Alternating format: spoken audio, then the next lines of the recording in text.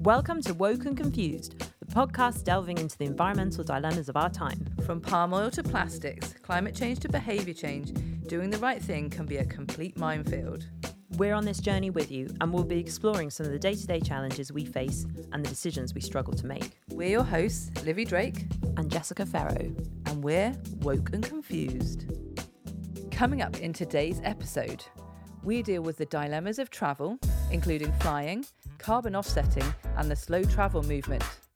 We also talk about some practical campaigns that you can get behind. This is the third episode of Woke and Confused. We want to start off by saying thank you to all of our listeners. We've been so bowled over by all the awesome messages and great feedback that we've had so far, and we love reading all your messages. So do keep them coming. They're great. We do read all of them. And if you want to hop on over to Apple Podcasts and give us a rating, a star rating, or even a review, we'd absolutely love that so we could grow our listenership. We'll get started with today's episode and with our eco dilemmas. Dilemmas. So Jess, what's been going on for you? Well, so we're talking about travel and transport today, so I think it's kind of apt that I've been thinking about my camper van. I have a diesel camper van. Full confession. It's not a very environmental thing to own, I'm aware. And when I was driving around yesterday, I did notice the kind of black smoke coming out the back of it, which made me feel pretty awful. I don't drive it very often and use it mainly for getting away and weekend trips and that kind of thing, although my boyfriend does use it to get to work. Maybe in a service? Yeah, it's 21 years old, so it does have a pretty bad track record of needing repairs and everything.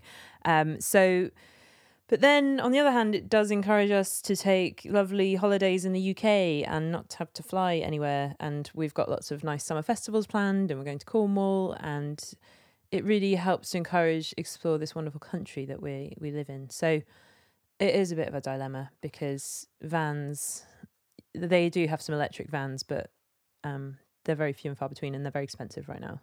Well, I actually gave up a car a few years ago. I'm not saying I'm holier than thou or you. And for ages, I've been struggling to get around to go to the countryside. And that's why I'm an environmentalist, because I love animals and I love nature. So I've started hiring an electric car through a scheme called Co-Wheels. But they do something where they charge you £5 a month if you don't use it.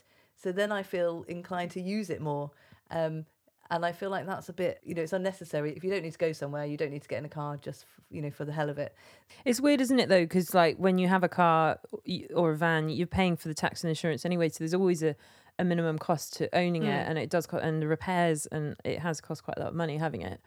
But I just do love having it. I love the freedom. It just makes me feel so happy to wake up in the van and be by the sea. Yeah, so that's a dilemma of mine. And I suppose the other thing is the environmental impacts of scrapping that vehicle and making a new vehicle is actually, some argue, significantly higher.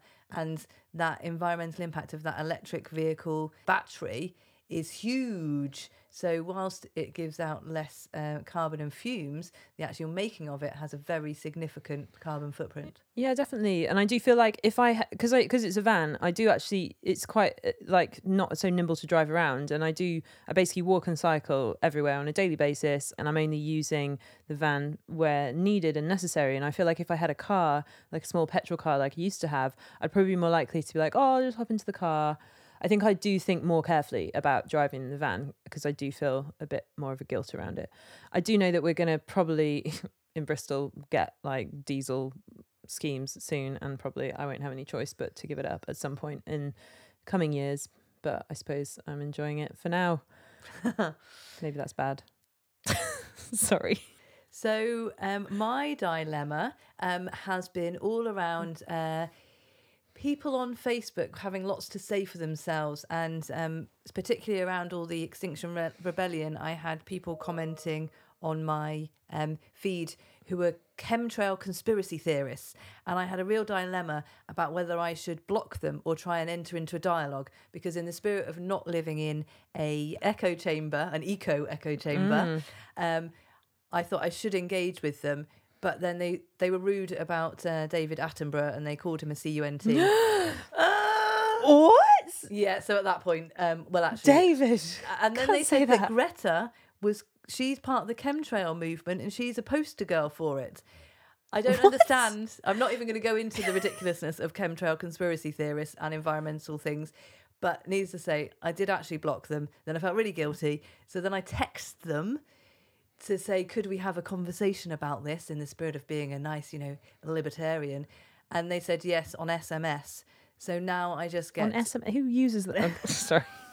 So yeah. Who uses that word, SMS? So now I just get infrequent links on my SMS feed of chemtrail conspiracy theory articles. And have you read them? It's trying to. It doesn't make any sense to me. I still don't understand. But yeah, it's not my dilemma to understand them. It was to try and be a nice, open-minded human. I think it's really interesting. I think it's definitely really important to keep open-minded and make sure that we're not getting into an echo chamber and thinking about other people's points of view, because as an environmental movement, we're not going to move forward unless we can understand each other. But it does sound quite extreme. Yeah, you look up on it and we can discuss it another time. Okay. But yeah, I think on the whole, I understand what you've done. I'll let you off. So, as I've said in previous episodes, I've been feeling insanely guilty about taking a flight earlier this year. And the reason that I've been feeling guilty about it is because aviation is a big global carbon emitter. And it actually contributes to 2% of global emissions, which doesn't sound like too much, but it's set to rise to 16% of global emissions by 2050. And on an individual level, what that actually looks like is, so the carbon footprint of a citizen in the EU at the moment is 8.4 tonnes per year. So that's how much carbon our lifestyles creates. Ideally, if we're going to prevent climate change getting any worse, we need to be reducing that to 0.6 tonnes. That's a big drop. Big drop. And it turns out that my last flight to Mexico was about, depends on which calculator I look at, 3.4 tonnes. So I'm eating cabbage for the rest of this year and walking. So just to recap, 0.6 tonnes is where we're wanting to get to, and we're currently at 8 tonnes. And one flight is around 3 tonnes.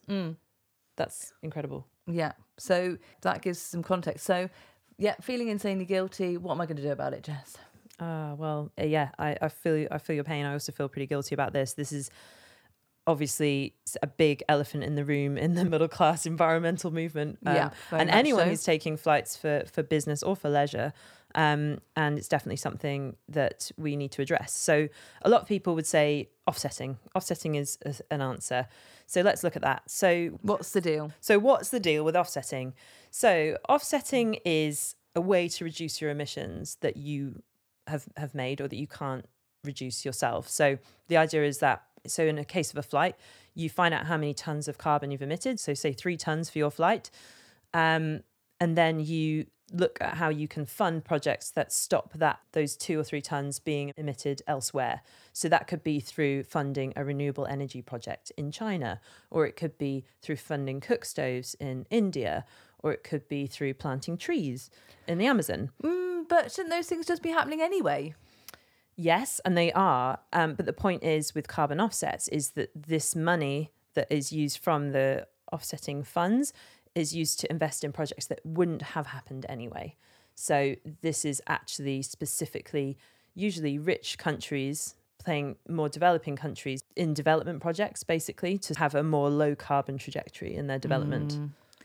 Yeah, there's a lot of issues in all of that, isn't there? Lots of issues. Yeah, there's a kind of interesting social justice issue. You know, are us rich countries just going to carry on polluting and carrying on having these high carbon impact lives and then just paying other countries to not emit that carbon? Yeah. Okay. So what did you decide to do about your offsetting? So like you, I took a flight earlier this year. I went to Nepal, and I found out on a carbon calculator that is actually equal to 2 tons of CO2, which is, when we look at that zero point 0.6 tons figure that we're trying to get to, that's clearly blown my budget by 4 times for the year. So yeah, I've already taken the flight. It was a family occasion. So there's actually this really interesting idea that I read in George Monbiot's book about Love Miles, which is all about kind of the fact that we live in a globalized society and all our families are spread across the world. And when we're going to these events or occasions that are to do with family, it's going to be very hard to reduce those. So I do feel like in this situation, I really wanted to take this flight. It was a family occasion. So offsetting for me took the form of, I went to climatecare.org. So they're an organisation. They're a for-profit company. They're a B Corp, and they What does a B Corp mean? It is a benefit corporation. So it's a for-profit company that actually puts profit on a similar level to their stakeholders and the planet. And so they've got some ethics. Is that what you're trying to say? Basically it's an ethical business. Okay, great. Sounds all right. Yeah. Maybe. I'm a skeptic here. I'm very skeptical about all of this. Okay, well, check out B Corp. It's a very good initiative that's happening, and it's a movement that's happening all around the world. So Climate Care, they're a good company. I've done some work with them before, so I know them. I do trust them, and I went onto their carbon calculator on their website, and you can offset car travel, you can offset an event, you can offset a flight. So it was a very simple tool. I could put in my destination and it's calculated the tons, and then it told me that to offset my flight it would cost £15. Wow. So cheap. the return flight, the 2 tons, would cost £15. And that it didn't specify what projects it was going into. I know they work on a lot of projects, but I know from talking to them that they would have used that money to invest in the most effective project that they have running at the time. So it would kind of go in to boost whatever projects they're running, rather than me trying to get a new project set up with obviously £15 is not going to go anywhere. It just goes into their pot. So I decided to do that for me and my boyfriend. So for 2 of us, it was £30. And yeah, he was a bit more skeptical than I was, I have to say, about where that money was going. I thought, yeah, great, I'm going to be supporting these projects. Whereas he was like, well, you just paid some money to people to basically offset, to make you feel less guilty. Yeah, guilt money. I mean, I have been so confused by this whole thing that it's taken me months to get to the point I've got to now. And I did a lot of reading around it, and I went on the Ethical Consumer website, and they raised some of the issues there are with tree planting campaigns, because there's no guarantee that the trees even grow.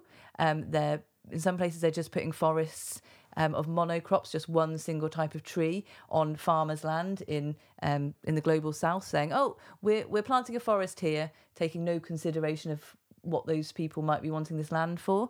And there is a thing that, trees take a long time to grow, so they're not necessarily sequestering the amount of carbon that you want straight away. So what I've decided to do, which is what the Ethical Consumer website suggested, was either you go to a gold standard scheme, so it's been vetted, but they did say there's even some issues with that. But they also said go and look at environmental campaigns or people who are doing climate and carbon reduction projects.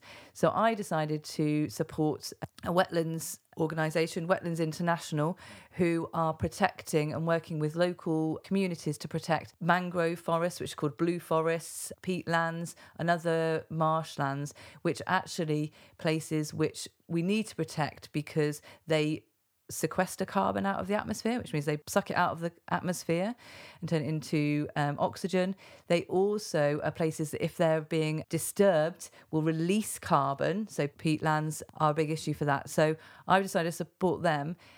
I'm still debating on the amount of money, because when I looked at these calculators and I tried a few of them, I had the range of £17 to £75, which, I mean, How's this calculated? This is the thing. There's just not enough transparency, and I think exactly. we work in this sector. We are close to these issues, and so I completely understand why for most consumers it's a real minefield trying to understand. So what I'd say, so in any case, offsetting is better than doing nothing, but we have to look at other options. Like reducing? I mean, how about we stop being so middle class and seeing that we're entitled to go on these holidays and we're entitled to go on city breaks? I mean, that probably needs to be addressed. Absolutely, it does. And that's the hard truth that everyone needs to face up to. So, to look into these issues, I interviewed Anna Hughes.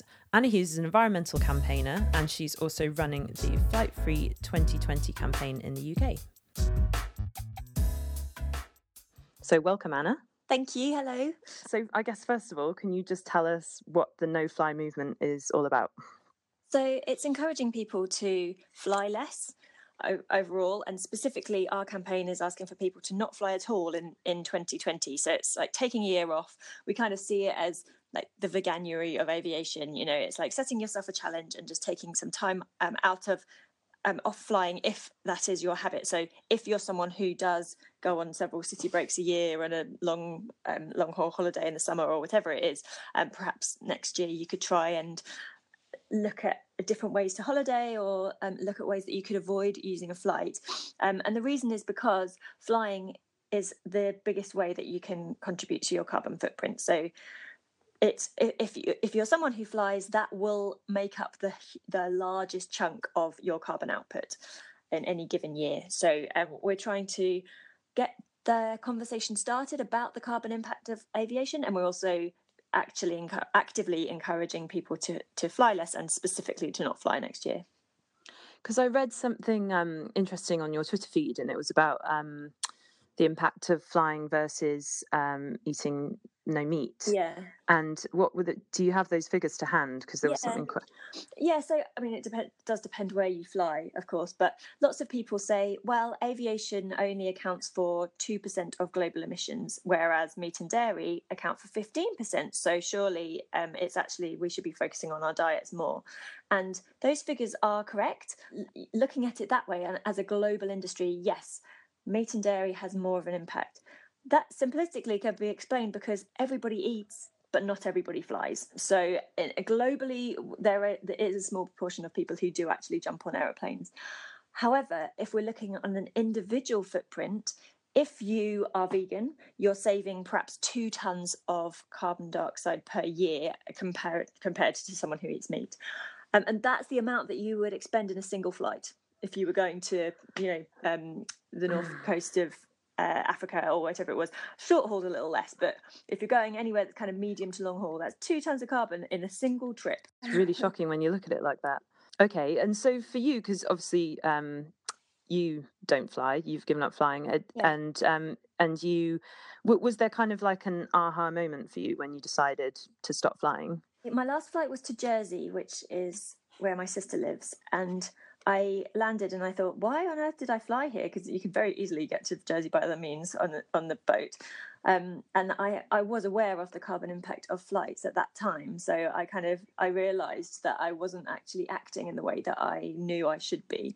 It kind of takes a while, doesn't it, to come to that realisation, to come to that personal moment of, oh, okay, maybe I could change the way I'm doing this, or realizing exactly what impact your actions have. But yeah, it was definitely that kind of short flight, 35 minutes to Jersey. I was like, I could definitely have done that by sea, and I'm not going to fly again. Is that when you started getting into cycling? I've always been into cycling, actually. So I've been a cyclist my whole life, in terms of I used to ride my bike to school, and then I rode my bike to university. And it wasn't until my adulthood that I actually kind of saw myself as a cyclist, as a kind of identity thing. Sounds a bit strange. But yeah, I then went from having the bike as simply a utility vehicle, like the way I got to work, and it became a method of exploring and adventure. So back in 2011, I cycled around the coast of the UK. So that's a 4,000 mile trip, and that was my kind of wow. This is a huge adventure, and I haven't even left the UK. Isn't this amazing? So that opened a lot of doors in terms of becoming a touring cyclist and being a spokesperson on cycling, and becoming an author as well, because I wrote about that journey. So yeah, I would say cycling has always been part of what I do, but it's definitely more now kind of part of my identity, if that's the right way to say it. It's really interesting, isn't it? Because it's almost like now the world's so connected. We can jump on a plane, we can go anywhere. We can go to kind of the jungles in Central America, or we can go to, the desert in Africa. But it's almost like it's not an adventure anymore, because you just fly there and you get there and you can easily just parachute in and not really interact with the cultures along the way. And it's almost like, I think what is a really positive thing about the no fly movement is it's kind of, and the cycle touring and all the other kind of slow travel movement is all about bringing that adventure back in. And it's kind of like going on a journey and feeling like you're going on a journey and moving through places at a human speed. Yeah, absolutely right. And I'm a massive advocate of slow travel. So that doesn't just mean riding a bike or walking. That any kind of slow travel that doesn't involve flying counts. So and yeah, as you just said, it means that your journey is as important and as exciting and means just as much as your destination. So for example, I took a train to Copenhagen last year, and that, even though the train was traveling exceptionally fast, that's still slow travel. We're still connected to the ground, and the point of it is about the mindset. So it wasn't that we got kind of conveyor belted through an airport, transported as if by magic by this aluminium tube, parachute dropped into this new culture. It was very organic, and as the train passes through all these cities, first of all, you can see them, you can feel how big Europe is, because it is big. It takes a long time to get to Copenhagen, and so it should, because it's far away. And yeah, every stop, new people got on and different people got off, and we heard the language evolving, and we saw the landscape evolving. And we got off at our connection stops and had a cup of coffee in Hamburg and had a glass of champagne in Brussels. And this is all very exciting stuff, and that was also part of the trip. So it wasn't just like 2 hours you're suddenly in a new culture. It was gradually getting there. And lots of people say, well, we need international travel so we can understand each other better, and I totally agree, but that doesn't mean we fly there. And actually, I feel that flying causes us to understand each other less. But even if you do want that foreign holiday, you can still access Portugal, Spain, France, Croatia, Italy easily by train. Totally.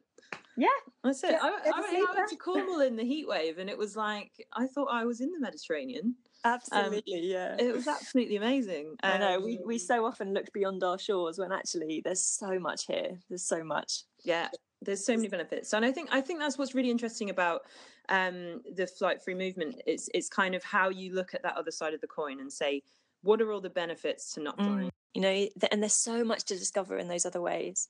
Absolutely. So tell us a bit more about the petition. So it's a pledge rather than a petition. We're asking people to pledge not to fly next year. We're focusing on 2020, mostly because for most people, if flying is part of your annual habit, then it takes time to get your head around the fact that you might not be doing that and then book other holidays and all that kind of stuff. So we're working up towards it for next year. And also the unique thing about the pledge is that we're asking for 100,000 people to make the same pledge, and no one has to do it unless we get to that number. So it definitely gives that kind of people-powered action to it, because it's so easy for one person to say, oh, well, I'm only one person, what difference can I make? And then not to bother trying. But if you can see that there are hundreds of thousands of other people who are willing to change their behaviour in the same way, and you think you're all in this together, it's far easier to make that sacrifice, if we're going to use that word. So yeah, I guess finally, what kind of tips or words of encouragement do you have for people who are thinking about reducing or cutting out their flying? Well, I would say initially that as we've already said, it's not about restricting yourself. It is simply about looking at things in a different way. So it might take a little bit more planning to plan a flight-free holiday, because the industry doesn't make it easy for us. You think of going to a city and you go on Skyscanner and straight away you can book your flight within 2 minutes. If you're looking at trains, then it's far more complicated, although there are some amazing websites like Loco2 and like the Man in Seat 61. They have got really good travel tips. So you just need to know where to look, really. So that bit takes a little bit of dedication. But once you have kind of got your head around the whole logistics of it, actually just sit back and enjoy the journey. You know, it is just a phenomenal way to travel. And as we've already said, you can go to far off places. And it's just trying to relax and trying to see that it's quite good for our mental health, I think, as well, to not be sort of rushing around and feeling that we need that instant gratification all the time, and just being able to slow things down and kind of really appreciate where you are and how things connect. And I feel that we really would have a much better relationship with our planet if we just still slowed down a little bit. Totally agree. Well, Anna, thank you so much. I really appreciate you joining us. Thank you. We'll be definitely checking out your website and your campaign. And so thanks so much.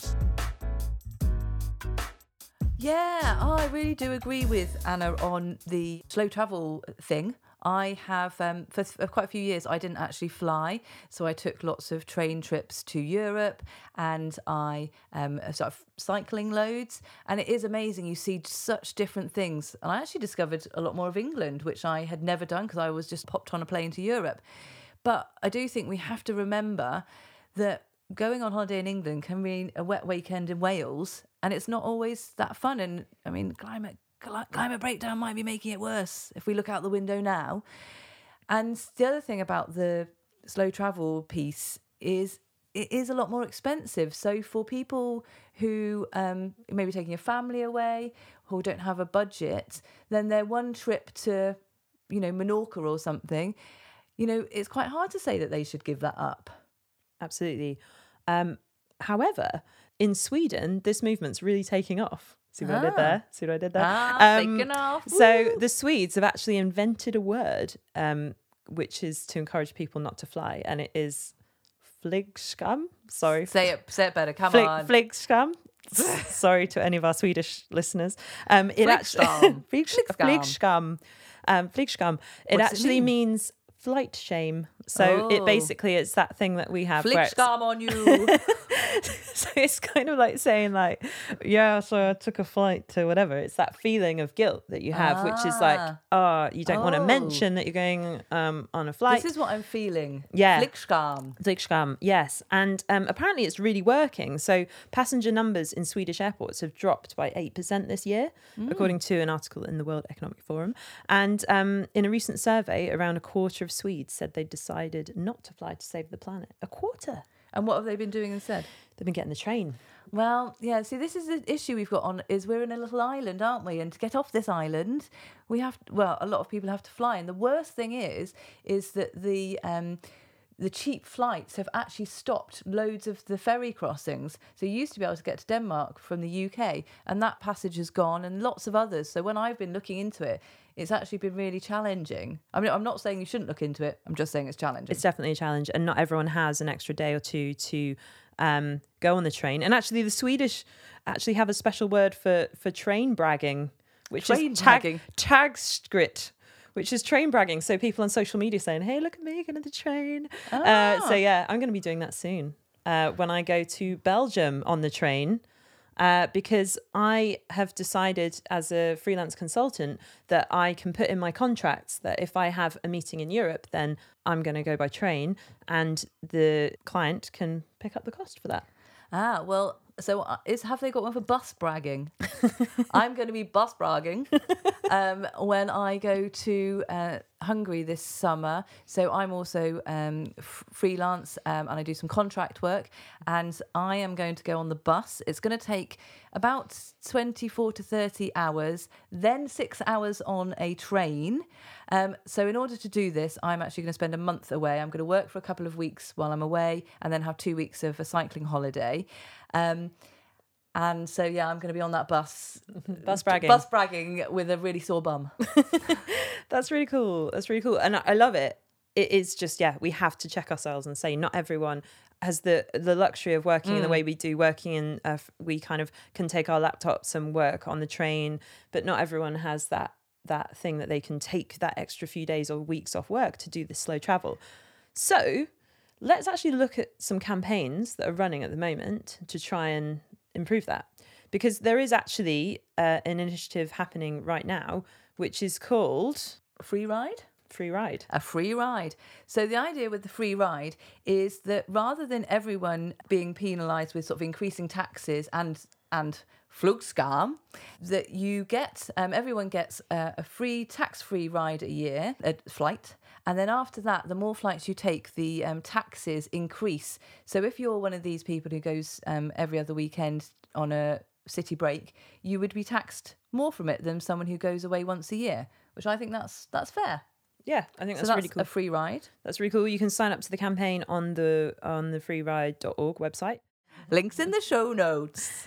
So, and then also there's this back to the kind of employers thing. If you don't have time to take off extra days for work, there's actually this climateperks.com, which is basically a campaign to get more employers to give their employees an extra 2 paid days off per year to use for sustainable travel or for slow travel. So it's the company would still pay that leave for that employee, but they would join a roster or a network of organizations that are doing this for the climate and the environment, and they get all sorts of positive reinforcement and good PR from doing that. So check it out, climateperks.com. If you're an employer or an employee, there's information for you there on how you can get signed up.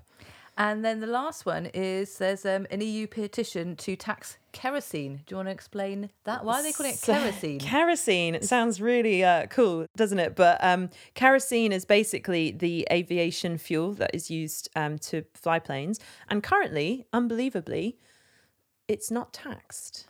Yeah, unlike on other modes of transport. So it's actually there's a petition happening right now in the EU to put a tax on kerosene, so it more clearly reflects the true cost of the that method of transport. So there's a petition you can sign right now, and we'll give a link in the show notes.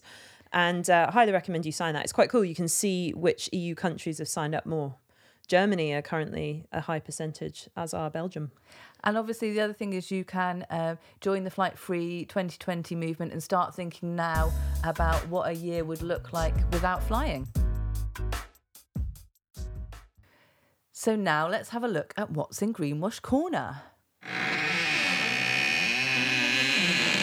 Greenwash Corner. Well, kind of apt, given the topic today on flying, there was Etihad Airlines, which is based out of Abu Dhabi in the Middle East, had decided to do their first plastic-free flight For Earth Day. A few weeks ago. So they looked at how much single-use plastic they were using on their flights, which, as you can imagine, from every toothpaste and toothbrush to the cups and the cutlery and everything, it adds up to quite a lot. And they had identified, I think, something like 96 items which they could replace with quote unquote eco alternatives. So that included things like blankets made out of plastic bottles and eco toothbrushes. Not sure whether they were bamboo ones. So they did that for Earth Day, and they said that anything they couldn't find alternatives for, they didn't put onto the flight. So I think that does sound like a good move. In terms of whether it's greenwash or not, I think they probably wanted to be the first to claim that they were plastic free. And I'm sure that a lot of the things they switched to were biodegradable or bio-based plastics, which we've kind of talked about a bit on this show already, that aren't necessarily the silver bullet that they appear to be. So I think this is really good to see. I think it's a great step in the right direction. And I think more airlines should step up and follow suit in light of the plastic crisis we're in. But I need to know more about the actual solutions and materials themselves to know whether or not it's greenwash.